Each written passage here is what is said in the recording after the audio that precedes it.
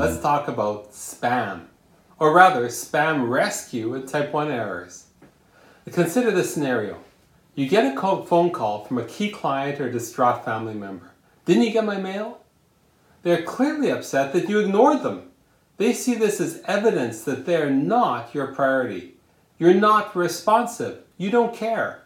Or maybe your spam filter was doing just a bit too good a job.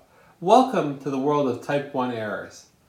A type 1 error is generally called a false positive. Your good email is flagged as spam and gets filtered into your junk mail folder. A type 2 error is generally called a false negative. Spam is not detected as spam and it gets through. Because of the volume of spam, we seem to be on a cops and robbers treadmill of a stronger spam filters, which leads to more clever spammers, which leads to even stronger spam filters, and so on and so on and so on. Now, was it a programmer that made the decision that it was better to have a clean email box with a bit of spam that gets through? Or maybe a marketer who decided that the effectiveness of their spam control program was best evidenced by a mostly clean email box? In both cases, this no spam inbox policy made an inherently dangerous assumption that it was better to miss a few emails because they were caught by the spam filter than delete a few spams from your inbox.